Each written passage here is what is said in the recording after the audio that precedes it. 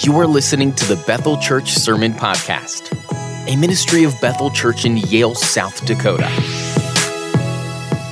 Thank you, Tom. Know what we're going to be doing at our house this afternoon. We're going to be getting the toy harmonica out. So, thank you, Tom.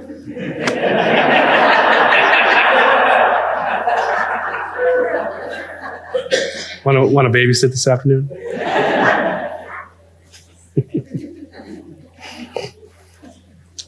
If you would, take your Bibles and turn with me to Ephesians chapter 2. Ephesians chapter 2. When you're doing that, let me just summarize the message from last week in a sentence. Maybe two. The first is this, that only the Bible has the right to speak for God. Only the Bible has the right to speak for God.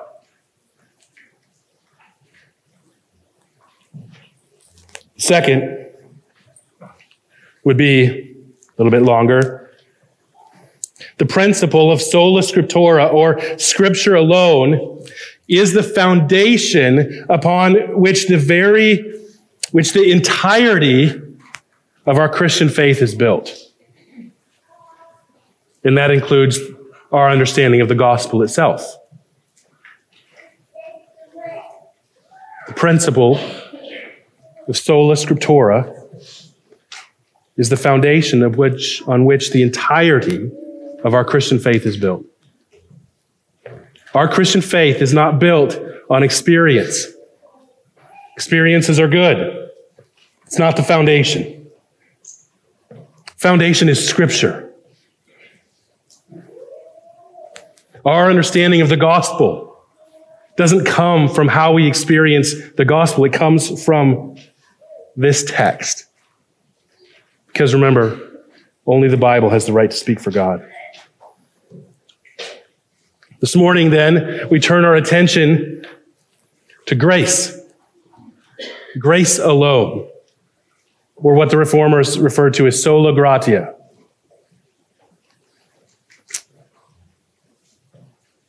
If you would, stand with me as we honor the reading of Scripture together. Let's start in chapter 2, and we'll read through verse 10.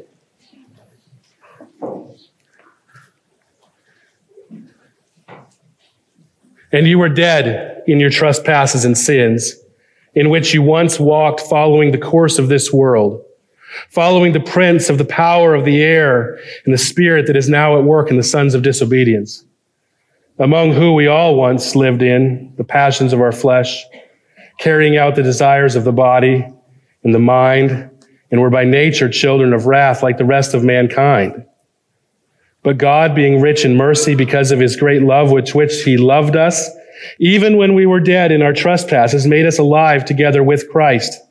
By grace you have been saved, and raised up with him, seated us with him in the heavenly places in Christ Jesus, so that in the coming ages he might show the immeasurable riches of his grace and kindness toward us in Christ Jesus.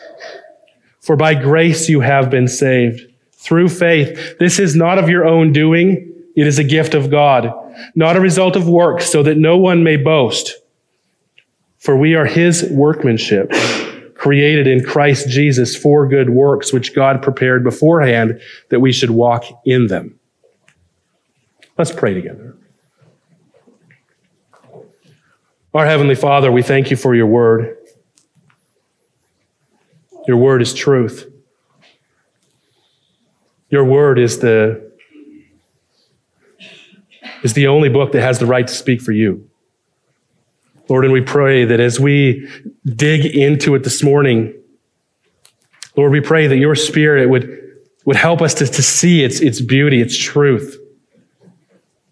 That our eyes might be open and hearts receptive, that we might hear these things, these truths proclaimed from your word.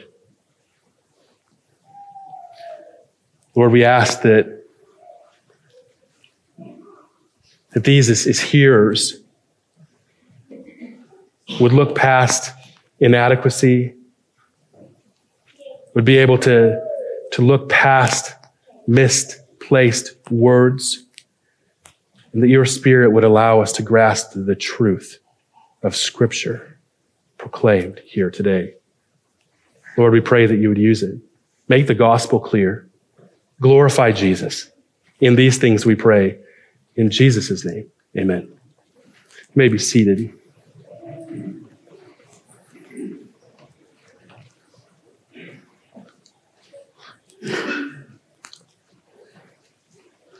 We said that Scripture is the foundation on which our entire faith rests. In Scripture, we see this in Ephesians 2, speaking of the church or the household of God. Paul says in verse 20 that it was built on the foundation of the apostles and prophets, and that Jesus Christ is the chief cornerstone.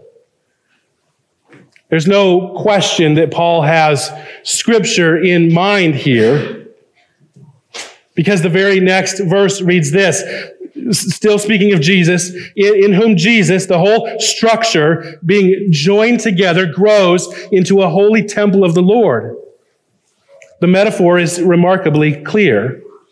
The foundation that is laid by the apostles and the prophets is Scripture, and the Scriptures are all about Jesus.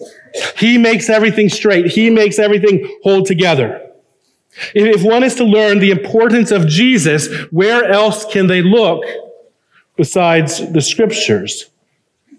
They always go back to the foundation, but think about it this way. The text here connects the church to the Scriptures in an important way. The church is built on that foundation. We do not build apart from it, but we always lay on that foundation that has already been built. We don't go on building more foundation. That was much of the point last time. But we also recognize that the solas of the Reformation are very much connected with one another. Certainly we see that in the text we just mentioned in Ephesians 2. It speaks of the centrality of Christ in Scripture, Christ alone. There is one cornerstone, not two. For instance, the foundation of grace alone, or sola gratia, is Scripture alone.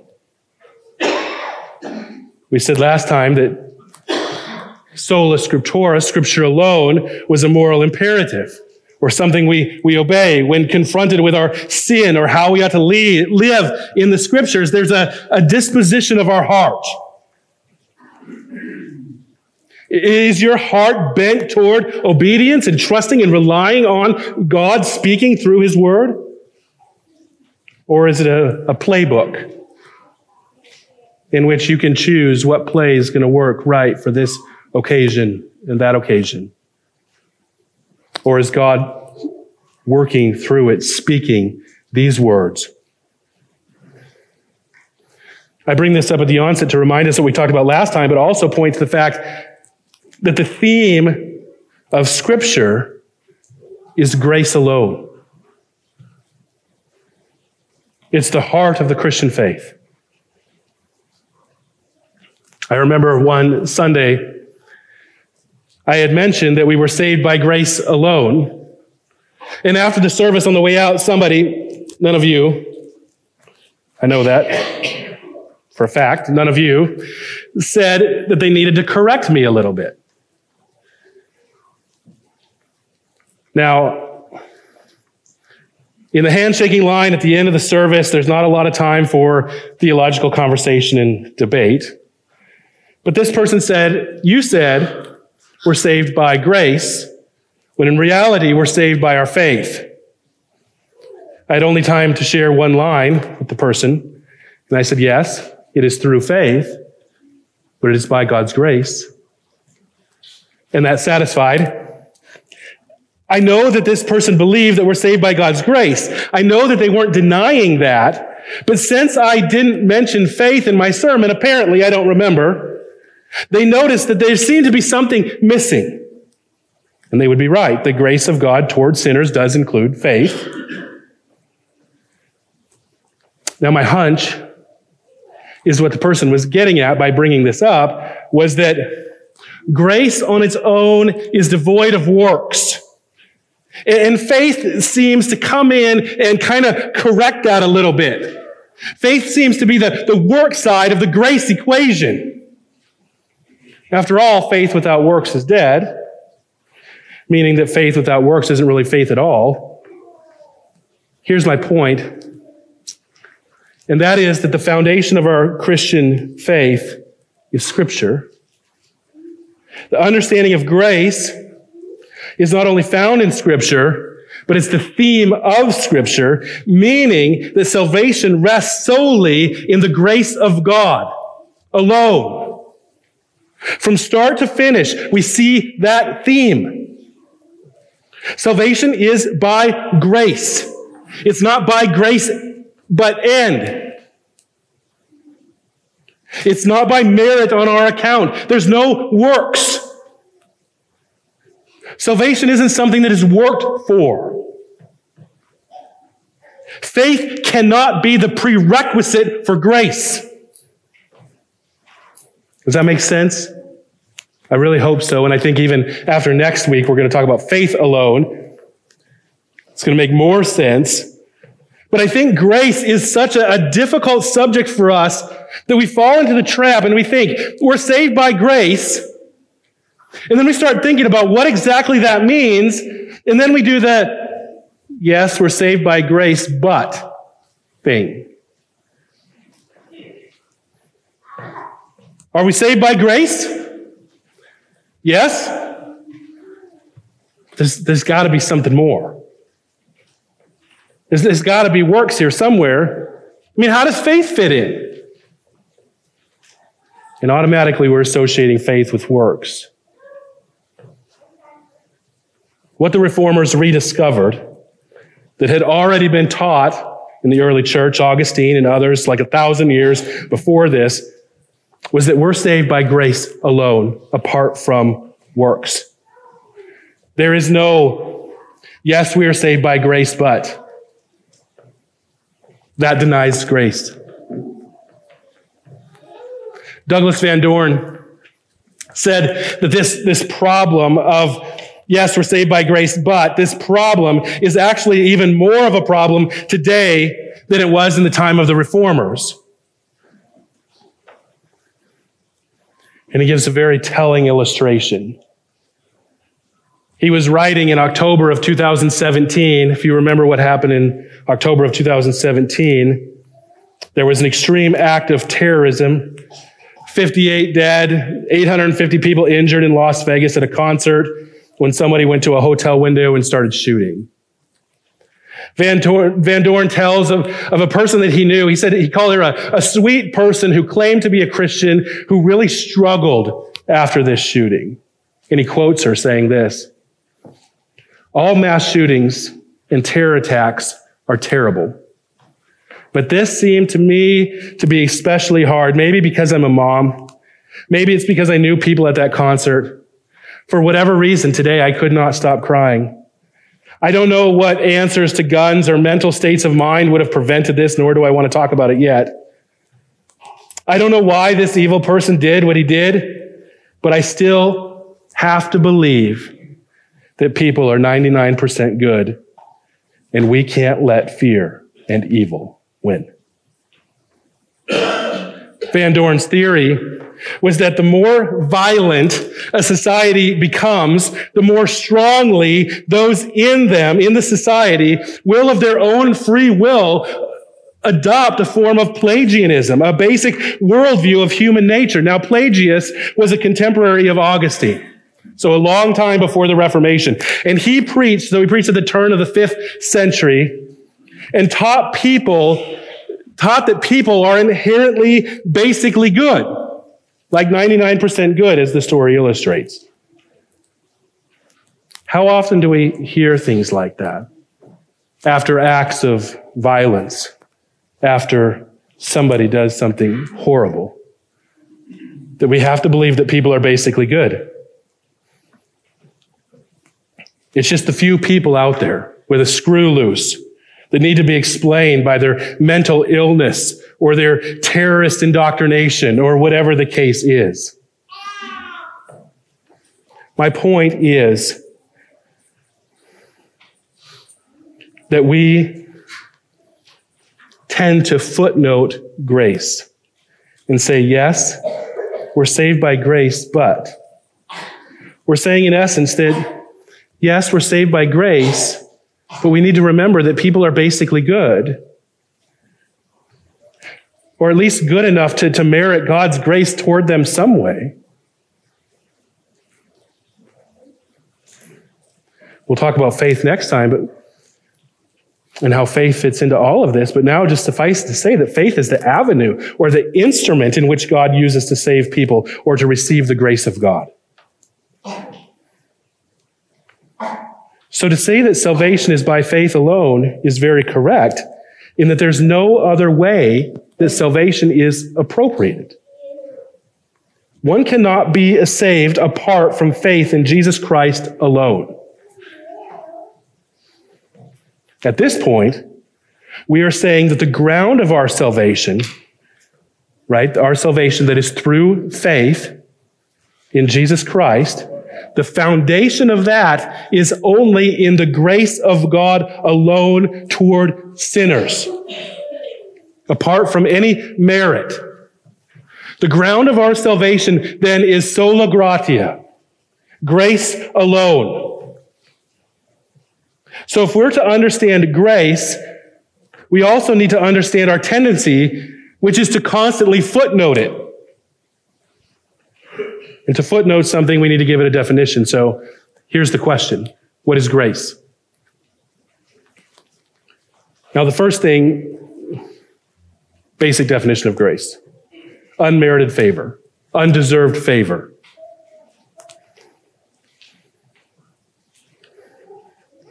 But the first thing we need to say here is that for us to grasp this, what grace is, it's not an easy concept. It's an easy definition to give. Grace is unmerited favor. But it isn't an easy concept to grasp. And that's why we're constantly footnoting it and saying things like, yes, we're saved by grace, but, and then we fill in the blank. We say that because grace is a difficult concept. In fact, Kevin Van Hooser says this. He says, grace contradicts every system of religion precisely because God's free mercy cannot be predicted, it cannot be calculated, or it cannot be manipulated. Grace is especially troublesome for control freaks, sinners curved in on themselves, bent in on securing their own experience or their own existence and status. I think we're all control freaks a little bit when it comes to ourselves in securing our own existence. Our own existence and status. This is ingrained in us. This is the essence of the American dream, in a sense. We got to be in control if we're going to make our own destiny. But the fact is, when it comes to grace, we cannot control it. We can't manipulate it. It's outside of our hands. We can do nothing to earn it. If we could, it wouldn't be grace. We can't merit it. We can't do something to deserve it. We can't put ourselves in the right position to get it. We can't give it to ourselves. We can't calculate it. The Bible says it this way in Exodus 33, and again quoted in Romans 9, that God has mercy upon who he has mercy and compassion on who he has compassion. In other words, the sole determiner of grace in all its respects is God and the mercy that he chooses to show. So grace is this. It is chiefly God's goodness in Christ, both proclaimed and granted.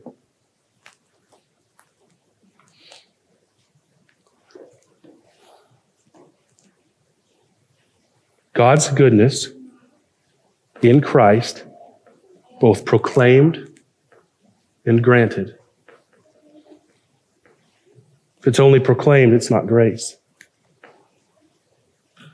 It's granted. It's God's undeserved favor towards sinners. Let's look at Ephesians chapter 2 for the next few moments. Let me just draw your attention back a chapter, though, to chapter 1. Here's the foundation for all of what Paul is going to say at the beginning of chapter 2. I want you to notice something in chapter 1, and that is that verses 3 through 14, that's a single sentence in the Greek.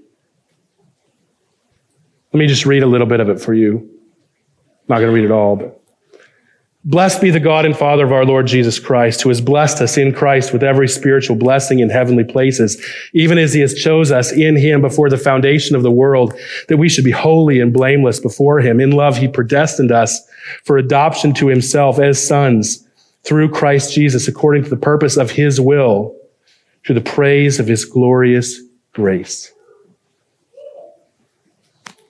That's just part of it. Paul would have been an English teacher's nightmare.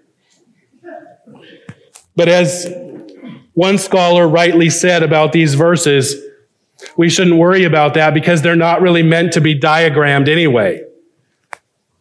They're meant to be swum in, to swim in them. It's not dry theology. This is great theology. Really, it's what we talked about last time, that an informed mind by Scripture leads to an inflamed heart, a disposition that totally changes toward God. And that's what we're seeing here in Paul. An inflamed heart that has been informed by Scripture. And as we turn to the second chapter, I want us to take this and look at it in three different movements. I hesitate to call them points because they flow through the text, they build. We're moving through Paul's thought here.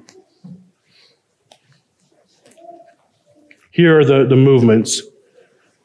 The gravity of our condition, or as J.I. Packer calls it, the sinfulness of our sin. The reality of judgment and the grandeur of grace. In other words, if we're to understand grace alone in this text, we need to start with why we need it. And that's right exactly where Paul starts this. The gravity of our own condition. So the question then is what is our condition? Packer gives us a hint when he talks about the sinfulness of sin. Here's the thing with sin. Sin is so common in the human race that it's tolerated. At least most sins are. Most sins we never give a second thought. If we had time, we would talk about just the clear commands in Scripture. Commandment 3, for instance, not taking the Lord's name in vain. And we think as long as we say, and this is funny because it's illustrated in text message lingo so well, we think as long as we don't say OMG, we got that command covered. I've seen people actually write OM gosh, just so that others will know that they're not taking the Lord's name in vain. But that really touches the surface of the command. It's not near that simplistic. In fact, if one goes to the Westminster Larger Catechism and checks out questions 112 and 113, and they ask the question, what is required in the third command? And then what is forbidden in the third command? It'll blow your mind on how vast that command actually is. It's interesting. My point is that we don't give much thought to sin, since we all sin, and it's so common in the human race. But we ought to remember that we sin because we are sinners. We're born in sin. Sin is inescapable. That's not an excuse. That's a reality. So how bad is it? I mean, that's a question that must be asked. We're all sinners. Sin is supposed to be taken seriously. God hates sin. How bad is the situation that we're in? Is it, as Pelagius said, that most people probably believe today, that people are basically good? Or is it, as the semi-Pelagians say, that, well, people are sick. Sin has corrupted our being. It's tainted us. We'll say this. I mean, this is the prominent view amongst Christians today.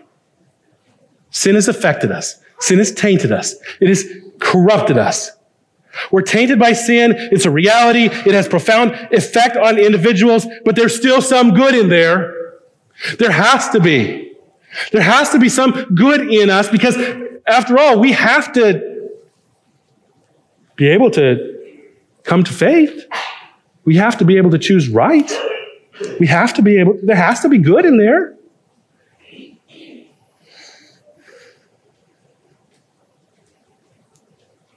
R.C. Sproul used to say that we're all born semi-Pelagians. We're prone to think that there's good in us. But is this the picture the Bible paints? Look at the first words of Ephesians 2. Speaking to believers, he said, "You were once dead in your trespasses and sins." Dead. No life. The Greek word there is nekros. We get words like necrosis from that. Death of cells. Necropsy, the examination of a dead body. Necropolis, a cemetery. Necrophilia, a fetish or a strange fascination with dead things. Necromancy, the practice of communicating with dead spirits.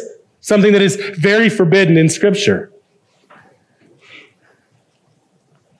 Words that some of which you recognize for sure. Now, for the semi-Pelagian, they look at this word dead here and see it like a Miracle Max in The Princess Bride sees dead when given the corpse of the man in black. What was his line? He's not dead, he's just mostly dead. And if he's mostly dead, that means he's a little bit alive. So, Paul here, then in essence, is saying that one is slightly alive in the sins in which you once walked, following the course of this world, etc. That doesn't work, does it? We're thinking, that's kind of a crazy interpretation to say dead here actually means slightly alive. It's really absurd to think that, but there's many that do. It's greatly confused, but just the same, let me show you how they get that. Paul says that you were dead in your sins in which you once walked. Do you see that word? Walked. Dead and walked. Do dead people walk? Well, zombies do, but that's not normal. That's something else, kind of. The text says that these who are dead have followed the prince of the power of the air. Do dead people follow anything? It says that they are disobedient. All of these words, walk, follow, disobedience, in the text seem to indicate that people are in fact live. So what Paul is saying is that in the same person, there is death and there is life. So this is where they get this. So grace then, for them, the semi-Pelagian, is like putting gas in a tank. Or better yet, it's like a blood transfusion. It's adding more life to the body that is already alive to make them more alive. It's an infusion of life. I would suggest that, as the Reformers did, that grace isn't an infusion of life into a slightly alive body, but it's a resurrection of somebody who is spiritually dead. All the way dead. Making them all the way alive. That's the picture here. So let's back up for a minute and look at what spiritually dead is. Paul explains that statement. I don't think there's any discrepancy. It's very clear. So you ask, though, at the onset here, how do you handle the words following and disobedience and walk? Jonathan Edwards said it this way, and I think he did a great job. He said that what is meant here is that the person is dead toward God. To everything about God, he is dead, but to the things of the world and the flesh and the devil, he is alive. Spiritually dead, but alive to sin and rebellion against God. I think that's exactly what Paul is saying. Paul says that these were dead in their sins, and it's in those sins and those trespasses that they walked. So what does walking in sin and rebellion look like? It looks like this, that the sinner is enslaved or trapped by the same things that are destroying them.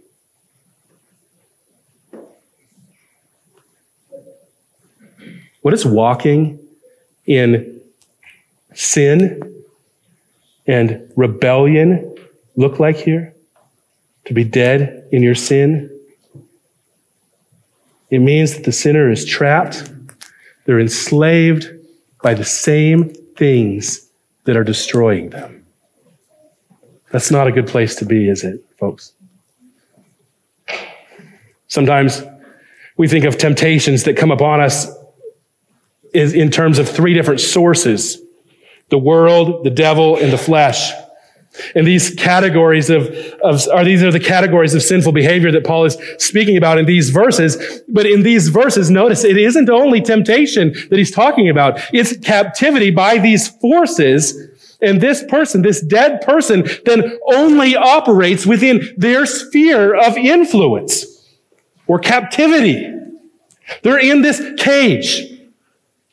They're enslaved. Just notice here briefly how Paul mentions each of these.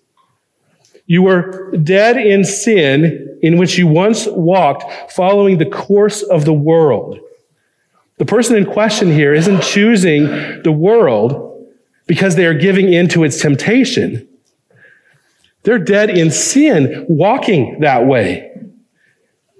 And that's what it means to be spiritually dead, is walking in that sin and that rebellion in the course of the way of the world, not the way of God. But not only the world, the text goes on to say that this person is following the prince of the power of air, the spirit that is now at work in the sons of disobedience. The clear picture here is that this person is in captivity to the wiles of the devil. Just notice the phrase, the spirit that is now at work in the sons of disobedience. The fact is, Christians and non-Christians alike see people around us who fall into that category. We see people all the time who are disobedient by whatever standard one uses. That standard might even be ourselves. So there are people who are worse than we are. We might see ourselves as pretty obedient, and somebody else is more disobedient than we are. It's easy to recognize disobedience in somebody else. But notice what Paul is telling the Ephesians here. Paul is saying to the Ephesians, that was actually once you. You were that person, and the devil was your father. John 8:44 says much the same thing. Jesus says, you are of your father the devil, and your will is to do your father's desires. He was a murderer from the beginning and does not stand in the truth because there is no truth in him. When he lies, he speaks out of his character, for he is a liar and the father of lies. So the person who is dead in sin is walking in accordance with the desires of the devil, who is at work in those who are disobedient. That's rough, isn't it?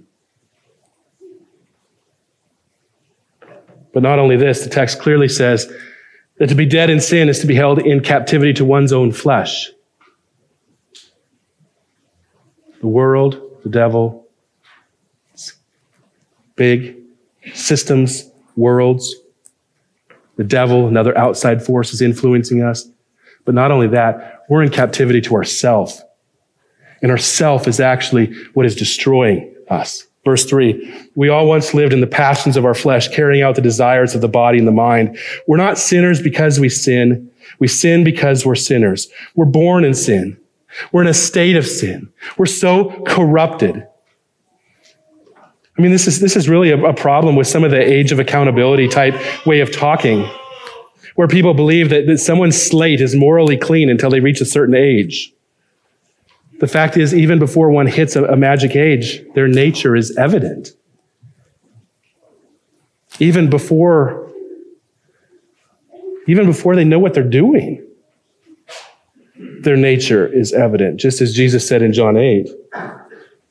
Whether it's recognizable or we're following our own desires, and these desires are to lie because we're following our father of lies, our flesh is corrupt. Radically corrupt. That's how R.C. Sproul used to put it.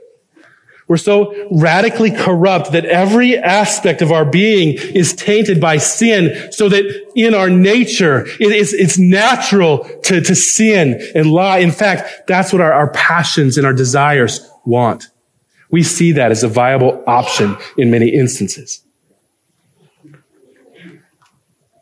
Sin is so inherent in who we are since Adam. Through his disobedience brought a sin curse on the entire human race. Therefore, our flesh is full of sinful desires by nature. That's what the text says. By nature, we carry out the desires of the body and the mind. The point here is that we're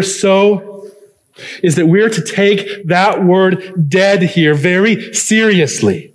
It isn't a Miracle Max kind of dead. It's spiritual dead. No life whatsoever. Notice something else here. And this leads to our next movement. And that is, the picture here is someone who is dead. There's no life in them. They're incapable of life on their own. And Paul is very clear that the end for these individuals is the same. And that is that they are a child of wrath, just like every other person. This is the second movement in the text, the reality of judgment. You were dead in your sins. You were enslaved to the world, the devil, and the flesh, and the only outcome is the wrath of God. Why? One might object and say, well, it sounds like you're saying, Pastor, that one is born in a state of sin. Therefore, they continue in sin, following their own nature. And if that's the case, then how can they be held responsible? Well, there are countless texts in the Bible that show us that we bear responsibility for our own actions. But let's just look at the one before us. Notice the language in verse 2. You were dead in the sins in which you once walked. So the question there, who committed the sin? You did. You walked in them. Who lived that way? You did. Who followed the prince of the power of the kingdom of the air? Who followed the devil? You did. Then speaking of the flesh in verse 3, we all once lived in the passions of our flesh and carried out the desires of our body and mind.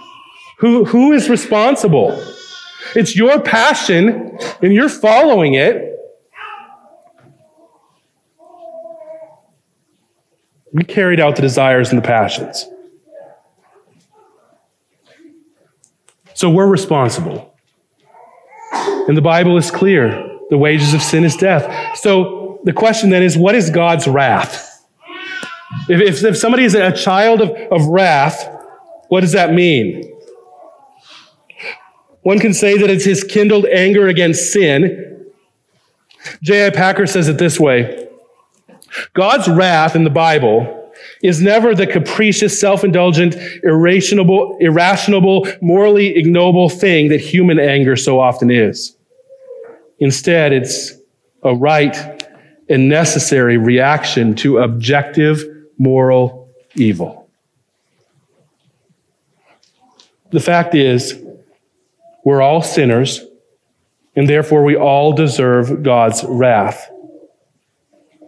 His right and necessary reaction to objective moral evil. One thing I like about Packer's statement here is that the sins and the evil that we commit, those things are objective.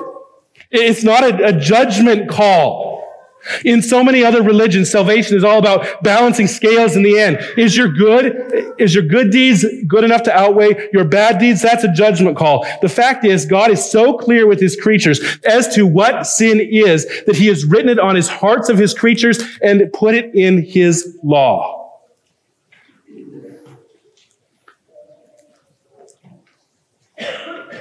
Sin is objective. Sin or it's not. But notice something about the law. The law is not the gospel. The law shows us our need for the gospel. Think about the law like this. Have you ever seen those videos of somebody standing on rocks by a beach? The waves are coming in behind them, and they're taking pictures or whatever. They're not even thinking about what's going on behind them. They just think they're safe. They go on the rocks. They get close to the edge. They're living their own lives. They're the captain of their own ship. They're making their own decisions. They're only thinking about their desires. They have no idea of the grave situation that they're in. And then out of nowhere, a wave comes and wipes them out. And we laugh. It is kind of funny. You can laugh.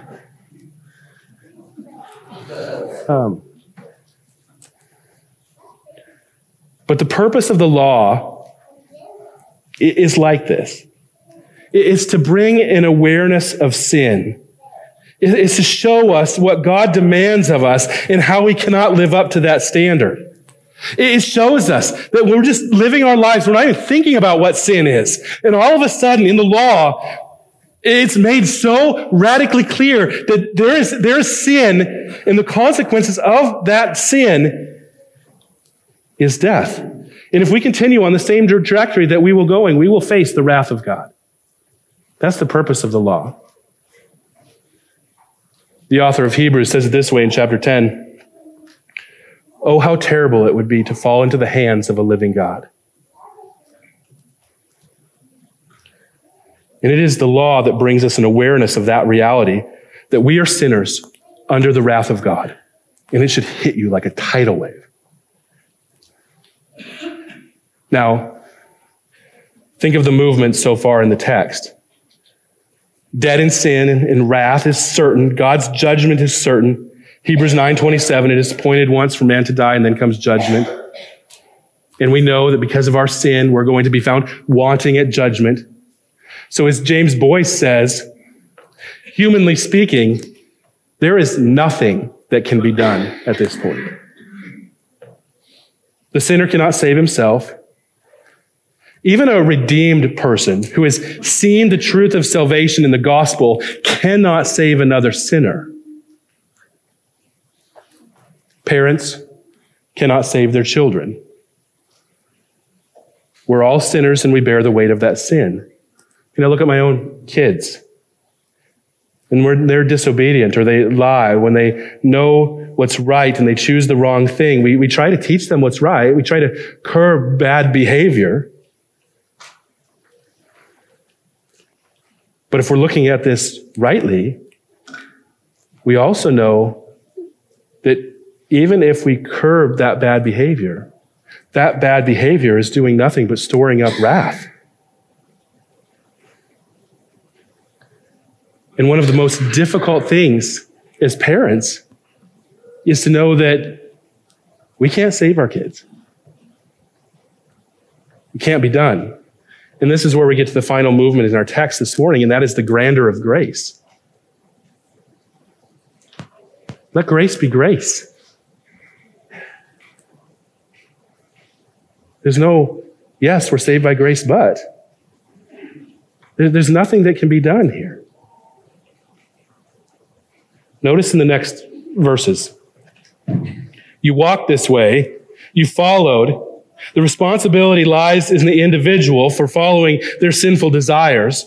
the ways of the world, the wiles of the devil. The text is as absolutely clear. The way one lives is evidence of their spiritual deadness. And all of a sudden, in the text, the language radically changes. From you continue to give evidence of your spiritual deadness,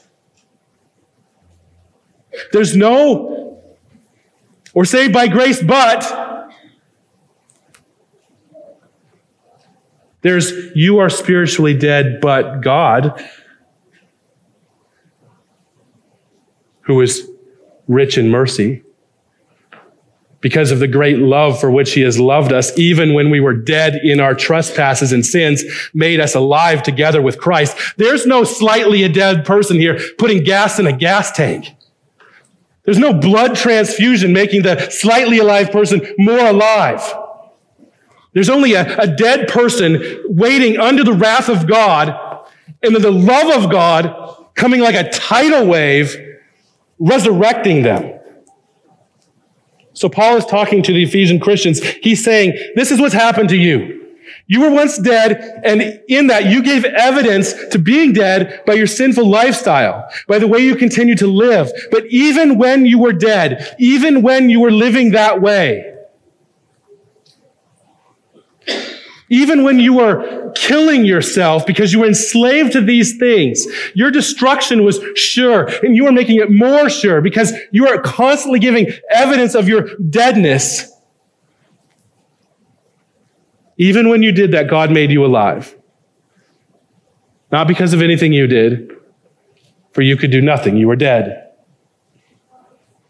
It was God that made you alive. There's no Miracle Max theology. Not people who were mostly dead. No blood transfusions, no gas in a tank. Only God's mercy toward sinners.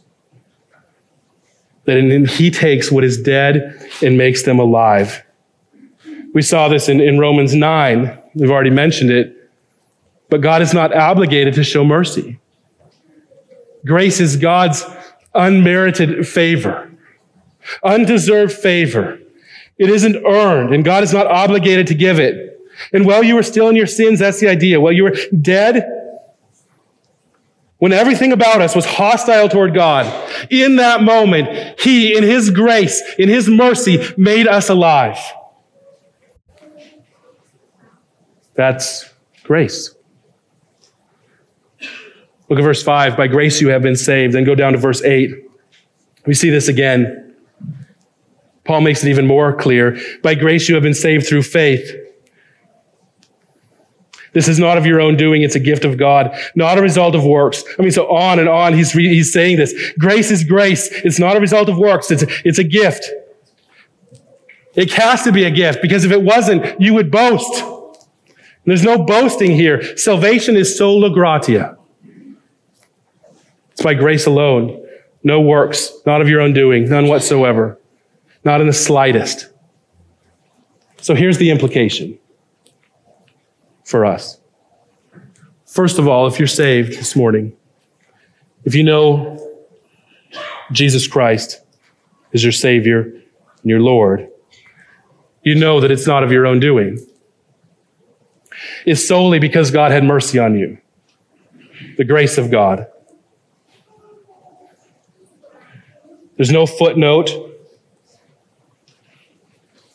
That means that God did that we are God's workmanship.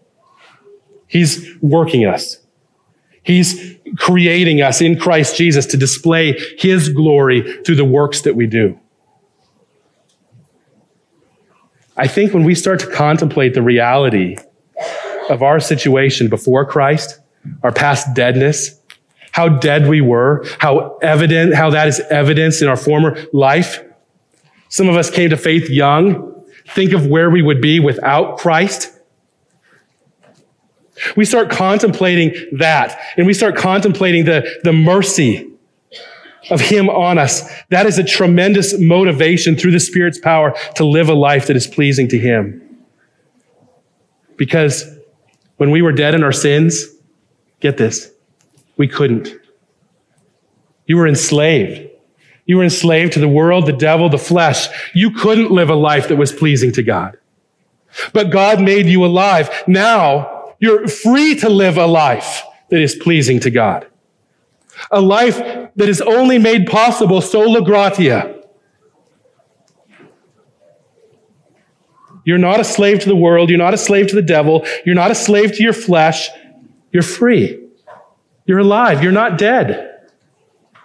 And the implication here then is live like it. Let's pray. Thank you for listening to this sermon resource from BethelMBChurch.org. If you'd like to learn more about Bethel Church or find other resources, please visit our website at BethelMBChurch.org. Bethel Church exists to bring glory to God by promoting the joyful worship of Jesus Christ both here and abroad.